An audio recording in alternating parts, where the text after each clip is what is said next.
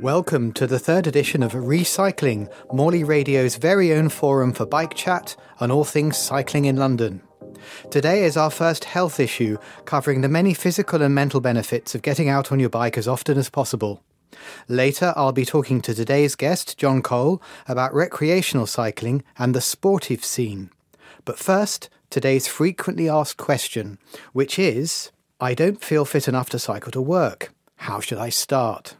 Well, we hear this quite often. People are a little bit reluctant to get going. So, the first thing to say is start gently and don't try to do too much too soon. As I mentioned before, ensure your bike is working properly and that you are happy with the helmet and kit that you've got, and then start with some short distances. If there is a good place to lock your bike at your local train or tube station, then perhaps start by riding there and only doing this 2 or 3 times a week. Like any exercise plan, you need to build up gradually.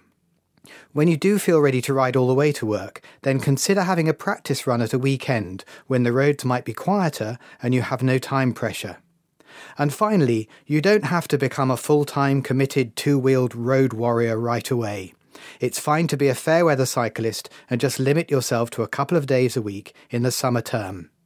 However, I'm sure if you achieve this, then you will soon be hooked, and come October, you'll be down to your local bike shop to get a waterproof top and some warm socks.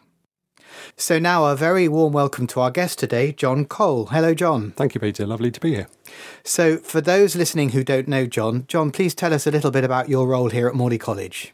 So I am the head of Management Information Services. We are one of the professional service teams. The sort of things that we do are managing the processes for enrolment, how our students get onto our courses, how we handle registers, producing quite a lot of management information, which is used to make decisions about what courses we run, and providing information that is on the website.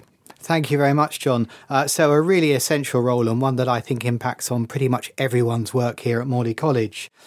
John, how long have you been cycling in London? I only started cycling in London when I started at Morley College, and that was 8 years ago. So I had done quite a bit of cycling before, but not actually as a commute. My various other jobs that I've been really too close to where I was working or too far away, but this one was just a perfect distance. So here on Recycling, we're starting to gather quite a collection of bikes. And I think at some point we'll probably have to put on the website some pictures of all the bikes that we've talked about. Our first guest travels on a Brompton, a folding bike, and our next guest travelled on a lovely old steel road bike. Now, your bike's particularly interesting, I think. I've seen you locking it up in our bike parks, and it seems to be rather lacking in the gears department. Tell us a little bit about that. It is indeed. So I've got a Trek single speed, and it's a single speed, but it's not a fixed wheel. So it is a free wheel. So I've got a single speed. Literally, can't, for those of you not too familiar with bikes, I can't change gear, but I don't have to worry too much about that. I come from Greenwich, and my journey is 10 kilometres into the college, and the steepest hill I go over is going over Deptford Creek Bridge. I think it's still very worthy to be cycling with any one gear. And just to explain, when John referred to a fixed gear bike, that is one which has got no free wheel. That's the little thing that goes click, click, click in your back wheel. And so if you're riding a fixed gear bike, then if the back wheel's turning, then the pedals are turning as well. Have you ever tried that, John? I have, but only on the tracks. I've been on the velodrome at the Olympic Park. I recommend everyone gives that a try. I did that for about a year, and I started to move through the grades, but I need to come back to that at some point, I think. That's great. And I understand you're quite a recreational cyclist as well. Tell us about some of the other activities you've taken part in apart from your cycle commuting. I'm still fairly new to that, actually, but I did I jumped straight in, I suppose, at the deep end, and I did the Ride London 100-mile sportif about a year and a half ago, and last year I did the Ride London 46-mile event. And what was nice about doing those? The 100-mile event, I mean, the main thing I really enjoyed is that it's closed roads. So that there was no worry about traffic. Obviously, you've got all of the other cyclists around you. You don't have to worry about stopping for traffic lights. And you get to see some lovely countryside. Fantastic. And did you have to train very hard for that? For the 100 miles, I did, has to be said, because my commute, even though I do try to do that 5 times a day, that's only 10 kilometres, so 6 miles. So in total, I'm sort of, stacking up 50, maybe 60 miles a week.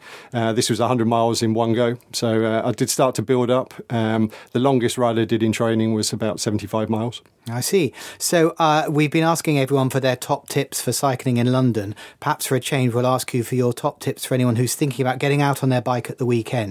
And what would you recommend as a place to start? I would certainly, similar to my commute, really, I would certainly recommend trying to find somewhere where you feel comfortable and safe cycling. So some of my initial routes, I try as much as possible to use some of the paths available. So around the Thames Path is great if you're anywhere near there, or use some of the quiet way routes just to get yourself a bit more confident on some of the longer distances. And because one of the problems I have found, I don't know if you found this, Peter, but on longer rides, is navigation can be an issue, and you can quite easily get lost unless you've got the relevant gear to be able to direct you back to where you should be going. Yeah, absolutely. Yeah, I couldn't agree more. Although I must say Google Maps has helped enormously with that. So finally, just tell us what you think is the best thing about cycling in London. The best thing for me is really, I think we have talked about physical health, but I think it's mental health really for me. I find that it sets me up right for the day. I feel I can arrive at work and feel confident and energised. And as happens sometimes, if I've had a tough day, by the time I get home, it's all gone. You're focused on the ride and you can just free your mind. That's brilliant. John Cole, thank you very much. Thank you, Peter.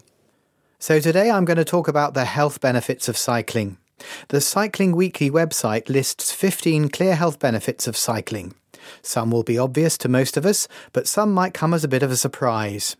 So here are my top 10 from that list. The first one is cycling improves mental well-being. And as John Cole testified when he spoke to us earlier on today, it's a great way to clear your mind after a stressful day at work. Number 2 is that cycling can boost your brain power. A 2013 study found that during exercise, a cyclist's blood flow to the brain rose by 28% and up to 70% in specific areas. Not only that, but after exercise, in some areas blood flow remained up by 40% even after exercise. Improved blood flow is good because the red stuff delivers all sorts of goodies that keep us healthy. And the study concluded that we should cycle for 45 to 60 minutes 4 times a week. Thirdly, cycling promotes weight loss. And fourthly, at the same time, it helps to build muscle. A fifth reason for cycling from a health point of view is that you can enjoy those second breakfasts. Much of what I save by not buying tube tickets, I spend on the extra food I need to fuel my cycling, a far more enjoyable use of those funds. Number 6 will come as a bit of a surprise to many listeners. Cycling in London is better for your lung health.